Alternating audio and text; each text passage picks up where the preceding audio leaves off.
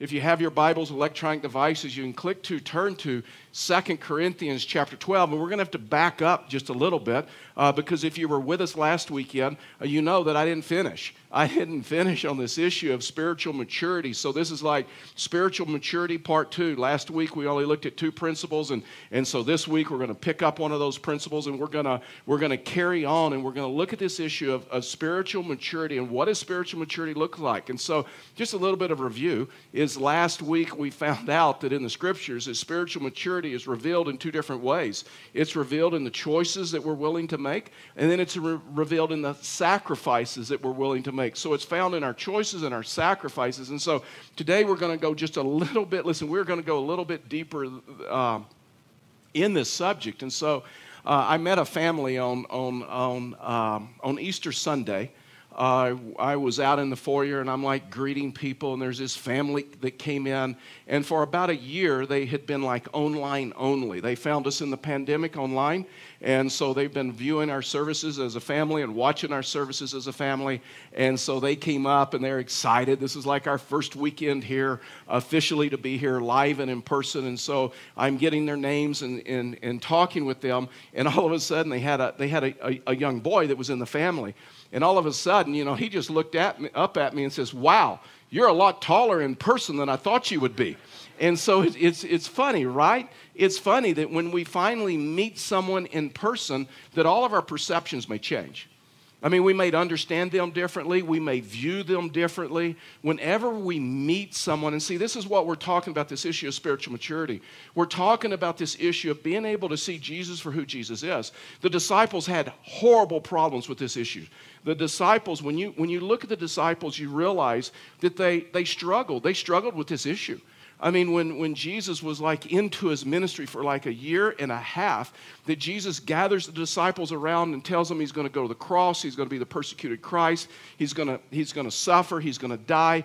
On the 3rd day, he's going to rise again. And Simon Peter like loses his mind, right? And Simon Peter says, "No, you can't do that." And so Jesus looked at him and said, "Get ye behind me, Satan," and explained that this is what it's going to look like. See, Simon Peter looked at Jesus as this person that to follow him is like easy believism, or to follow him, there's no sacrifice, there's no choices that you have to make. You can even find this in John chapter 21, and this is where my verse for this year comes out of. In John chapter 21, that Jesus reinstates Simon Peter there over a fish breakfast, and so they're walking away, and Jesus tells Simon Peter, says, "You know what? You're going to die a martyr's death. You're going to have to sacrifice. You're going to die a martyr's death."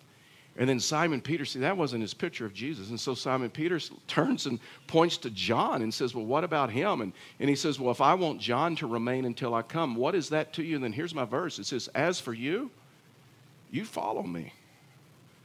You don't worry about everybody. Simon Peter, as for you, you just follow me." And see, sometimes that's not our picture of Jesus, right?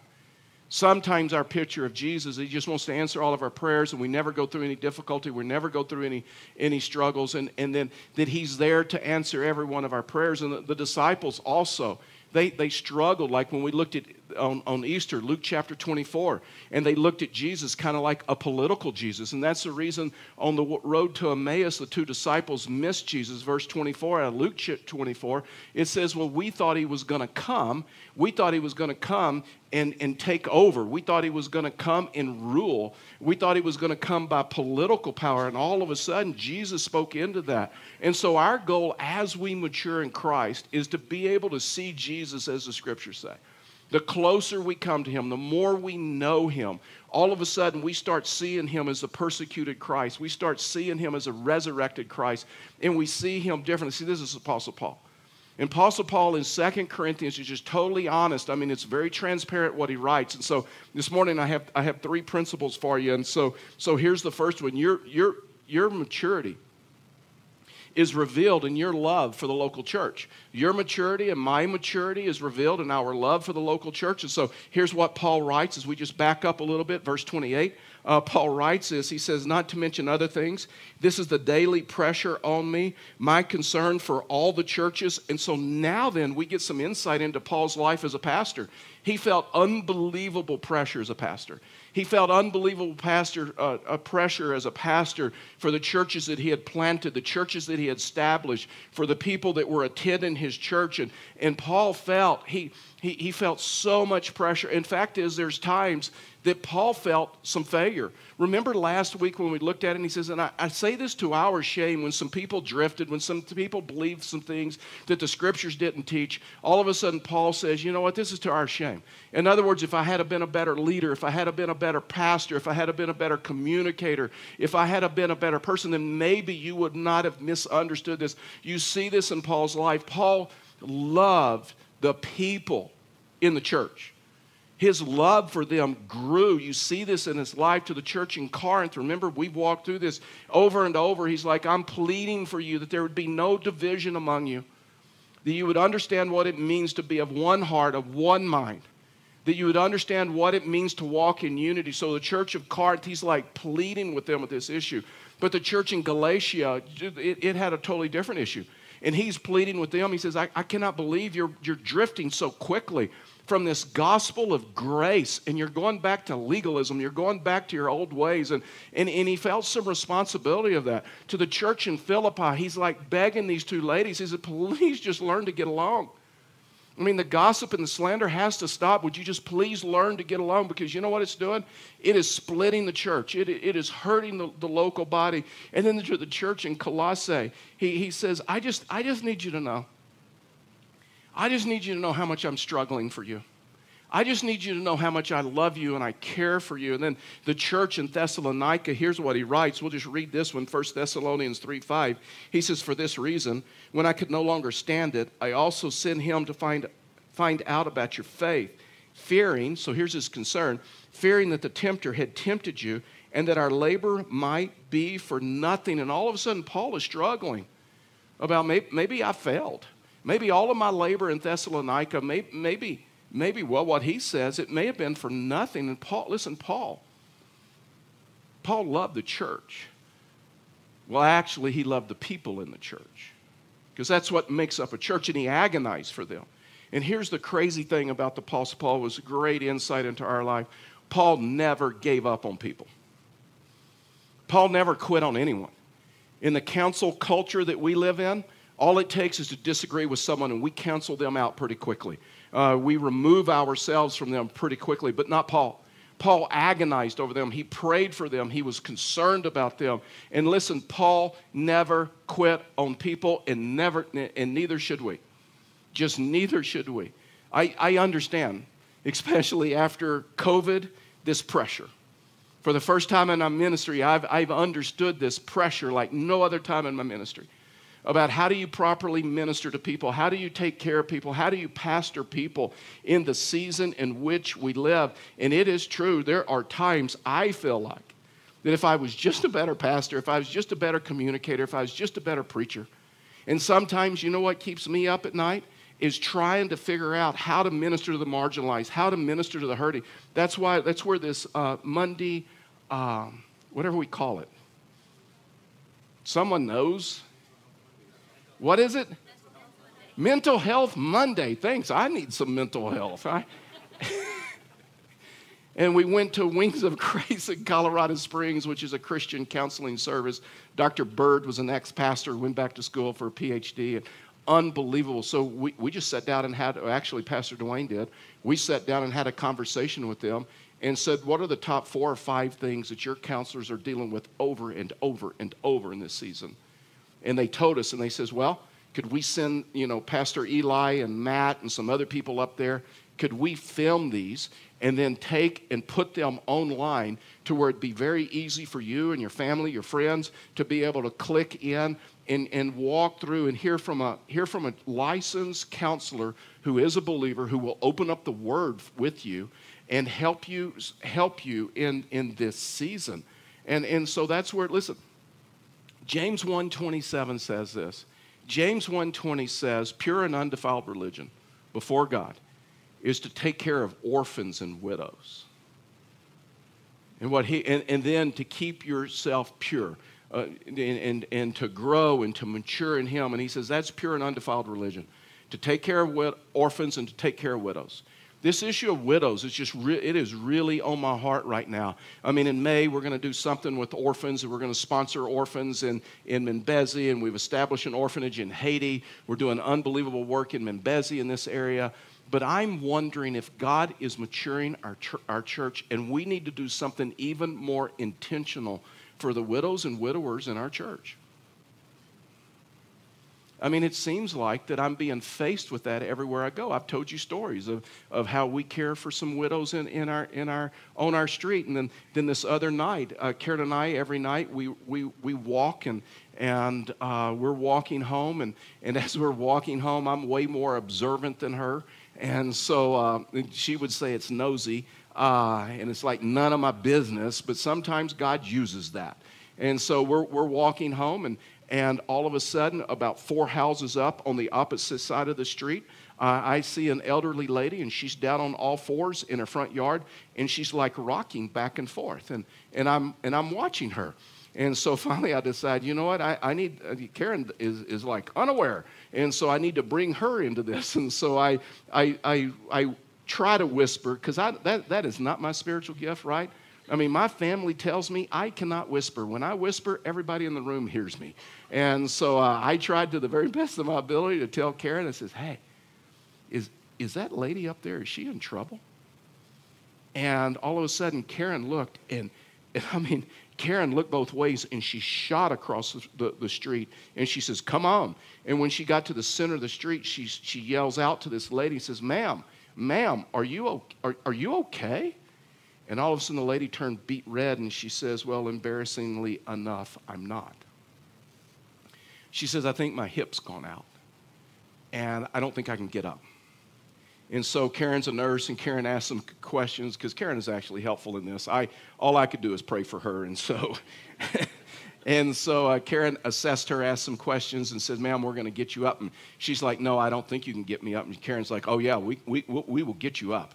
And so Karen, barked some orders at me, and in a nice way. I didn't mean it like that. And so so told me how to support her.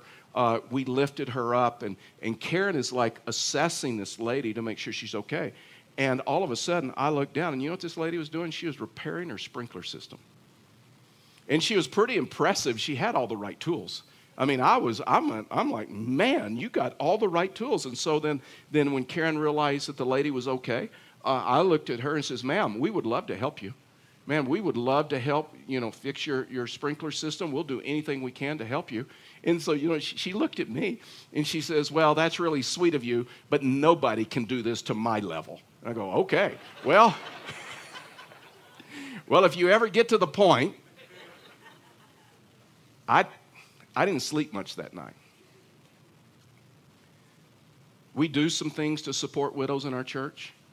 Our Go team, our deacons, they do some things. I mean, we've fixed swamp coolers. We've rebuilt decks for some of the widows in our church. We've done chores around the house, and through the pandemic, we've gotten meds for widows. We've gone and gotten groceries and some other things. And so I am just wondering if God has laid this on my heart. Maybe there's some of you in this room that say, you know what, God's laid that's a ministry that I could get behind, to where we take the widows and widowers of our church and then build community that not only meets physical needs, but meets emotional needs, that meets spiritual needs. Because here's what James says. James says this: pure and undefiled religion is caring for orphans and widows. It's caring for the marginalized of society. And what would happen if we developed a ministry with one intention of linking deacons and Go team and ministry partners together to care for widows? See, that's what kept Paul up. That's the stuff that keeps me up at night. when I hear that you have needs that aren't being met, when I hear that you're having struggles, it always puts pressure on me to where I wonder if I was just maybe a better pastor, if I was a better communicator, if I understood this differently, maybe we could meet some more needs in our congregation. So if that's you, you want to have a conversation with me or Pastor Beth, then we would just love to hear from you. Fact is, this is just for free. But here's an amazing thing. This lady came up to me, and she's been in our church forever. She came up to me after the Saturday night service because I said this same thing.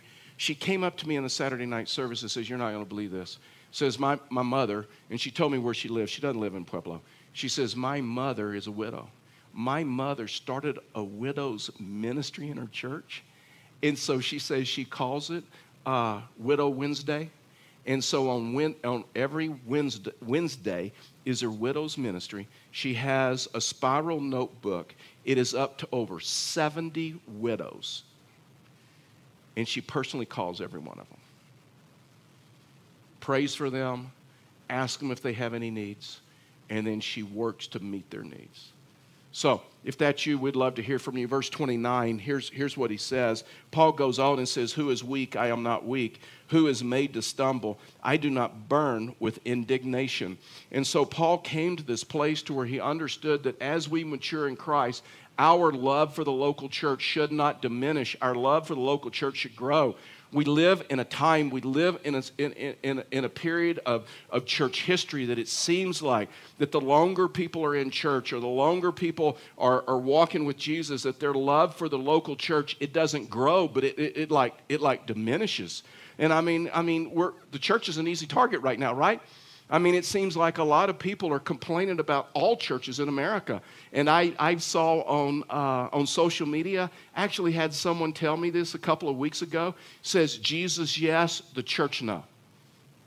You can't separate them. The church is like the bride of Christ, and he's the groom. And you cannot separate them. John 13:35 says, "But by this, everyone will know that you're my disciples." What? If you love one another. And the way that we love one another is within the local church. The way that we love one another is how we minister to one another, how we pray for one another, how we encourage one another. And Paul is reminding them of who they are. Verse 27, he goes on, "Now you're the body of Christ and individual members of it." And Paul was helping them to understand in different phrases. 1 John 3:16. I know you're probably familiar with John 3:16. Here's what 1 John 3:16 says. And it says this. "This is how we come to know love. He laid down his life for us. We should also lay down our lives for our brothers and sisters." Do you realize that is the number one reference, that is the number one title for people in the local church was brothers and sisters? You may have, in your spiritual history, you may have gone to a church that took that so literal that you referred to everybody, Brother Bob and Brother Bill or Sister Betty or whatever, and you referred to people within the church, brother and sister. This is what they're trying to do. They're trying to remind themselves that, guess what? We're a family, and we're brothers and sisters in Christ. And so there's some people that will tell you, right? There's some people say, "Oh, wait a minute. I'm a part of the universal church, but I'm not a part of the local church." In other words, I'm a part of the big C church. I'm not a part of the little C church. But can I tell you this? Only 2 times in Scripture, especially in the New Testament, does it even talk about the universal church. Most of the time, 97% of the times in the New Testament, when the word ecclesia, those that are called out, is used, it's talking about the local church. Now watch this. I want you to see this in Scripture, because look at this. 2 Corinthians chapter 2, verse 1. The Scripture says, "Paul, an apostle of Christ Jesus, by God's will, Timothy, our brother, to the church of God." So now then he's making reference to universal church, okay? This is so important for us to understand theologically how you cannot separate the two. The church of God at Corinth, with all the saints who are throughout Achaia, grace to you, peace from God, our Father, and the Lord Jesus Christ. And so when you look at this, you look at each community, however small, represents the total community. In other words, when we gather together, we're part of the universal church. When we gather together, it's the manifested presence of God in a local assembly.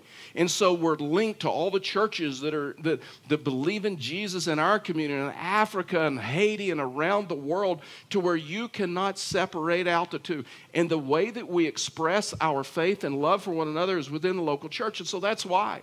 That's why Paul says we minister to the hurting. He goes on in verse 26 and says, so if one member suffers, all the members suffer with it. If one member is honored, all the members rejoice with it. And I've watched in this church, especially this last year, how life groups ministered to one another, how life groups ministered to other families. We have had a couple of families the last 2 weeks that have gone through major crisis in this church.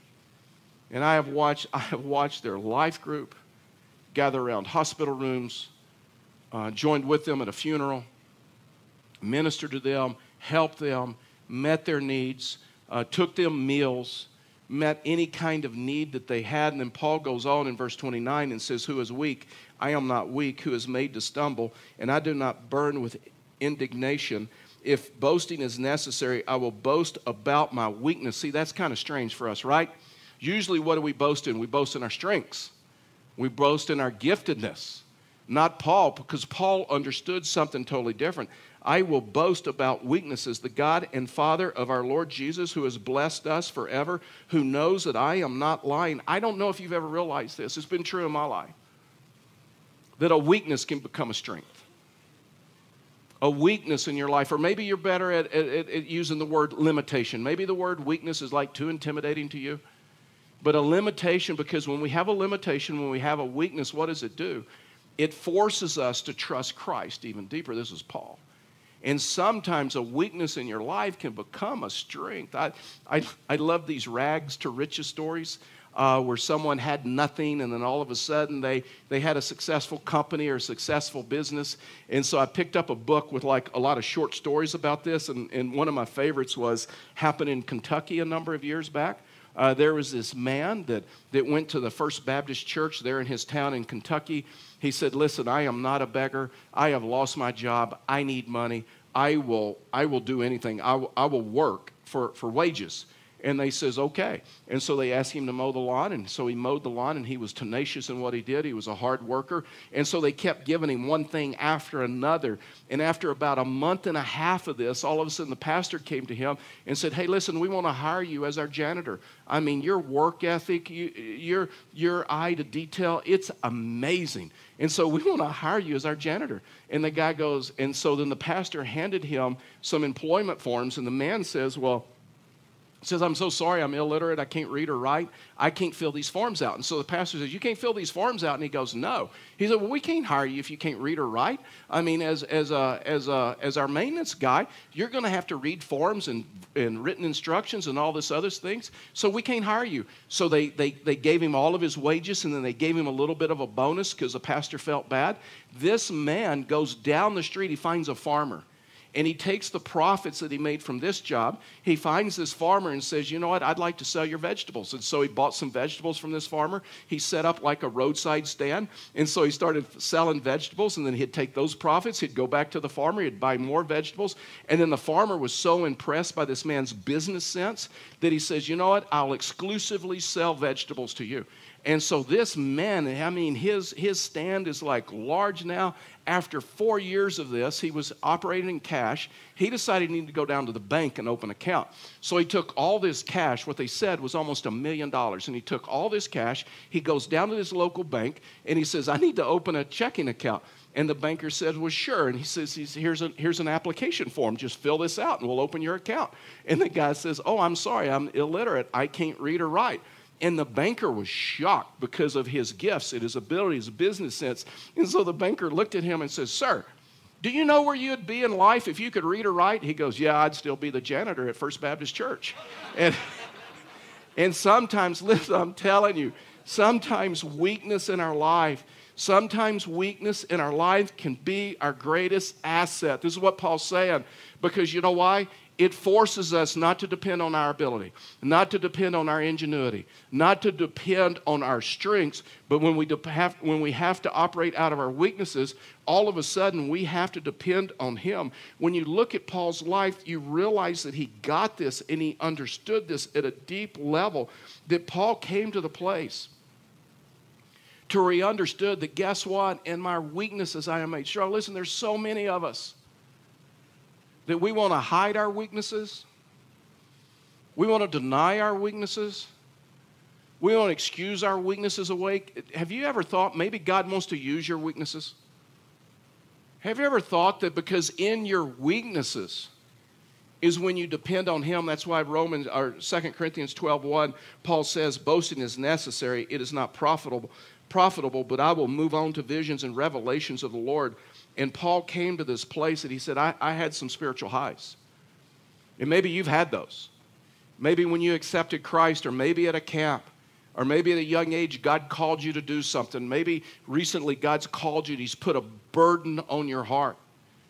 And when you look at this, you realize that sometimes God calls us, God asks us to operate in our weaknesses so that we will depend on Him. The second principle is this, is difficulties. When we understand being spiritually mature, then we understand difficulties are common in the normal Christian life. Verse 7, he goes on and he says, especially because of the extraordinary revelations, therefore, so I will not exalt myself, a thorn in the flesh was given to me, a messenger of Satan to torment me, so that I would not exalt myself.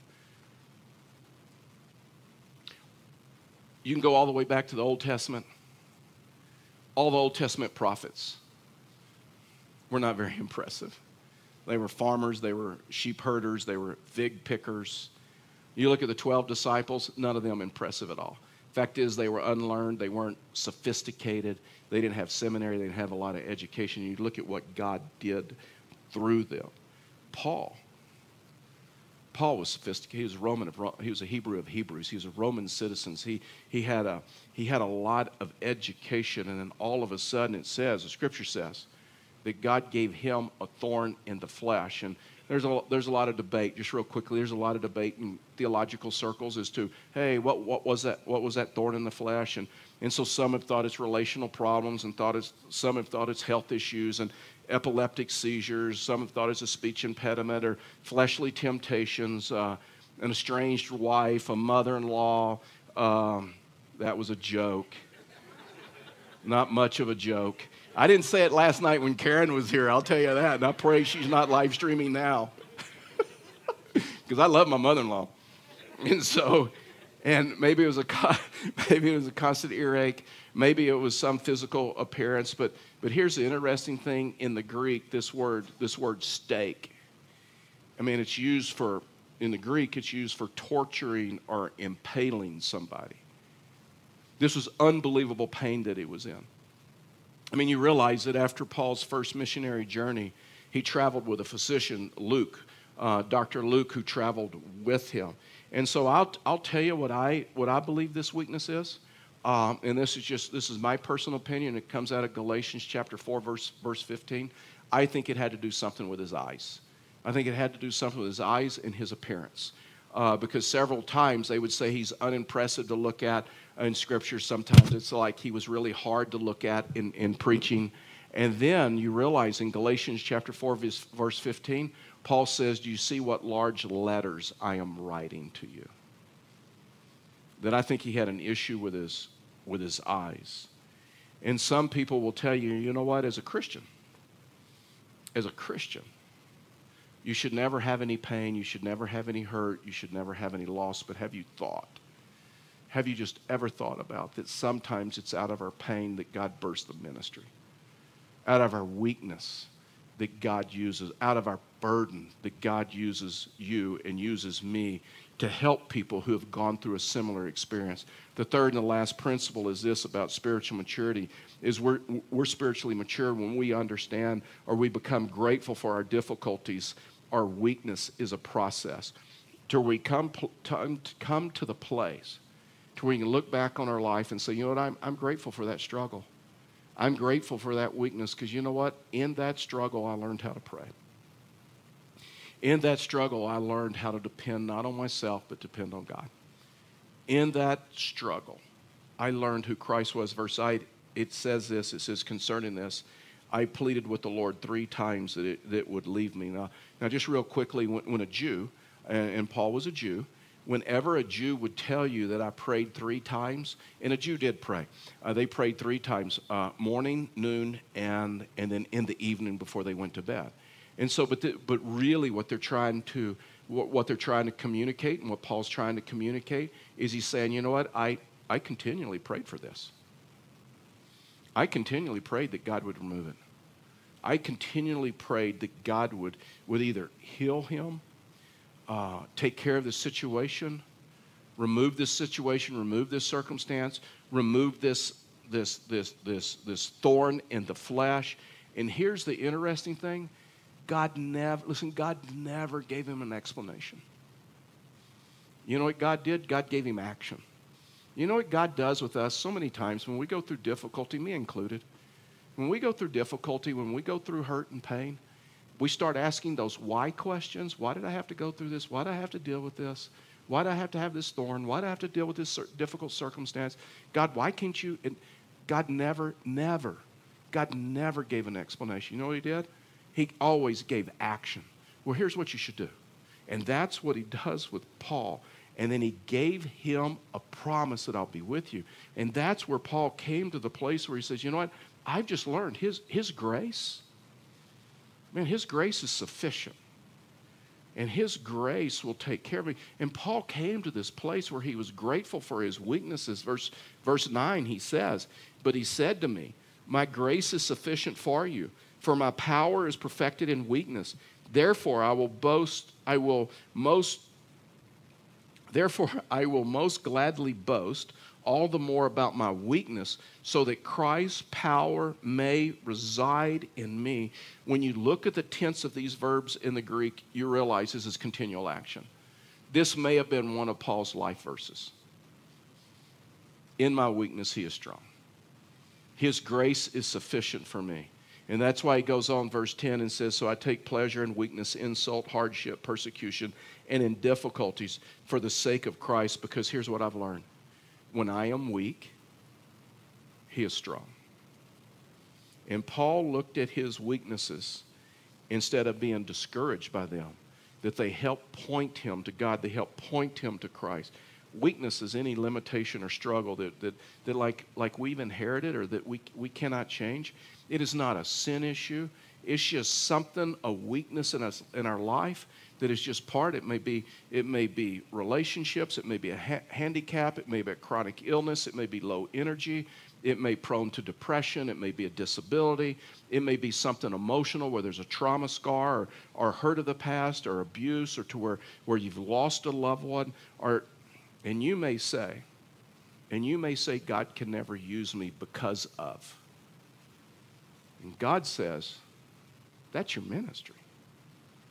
Isn't it true that when you go through a difficult time in life, you want to find someone that's gone through a similar experience as you because they can understand and they can minister to you and to help you? This is what Paul's saying.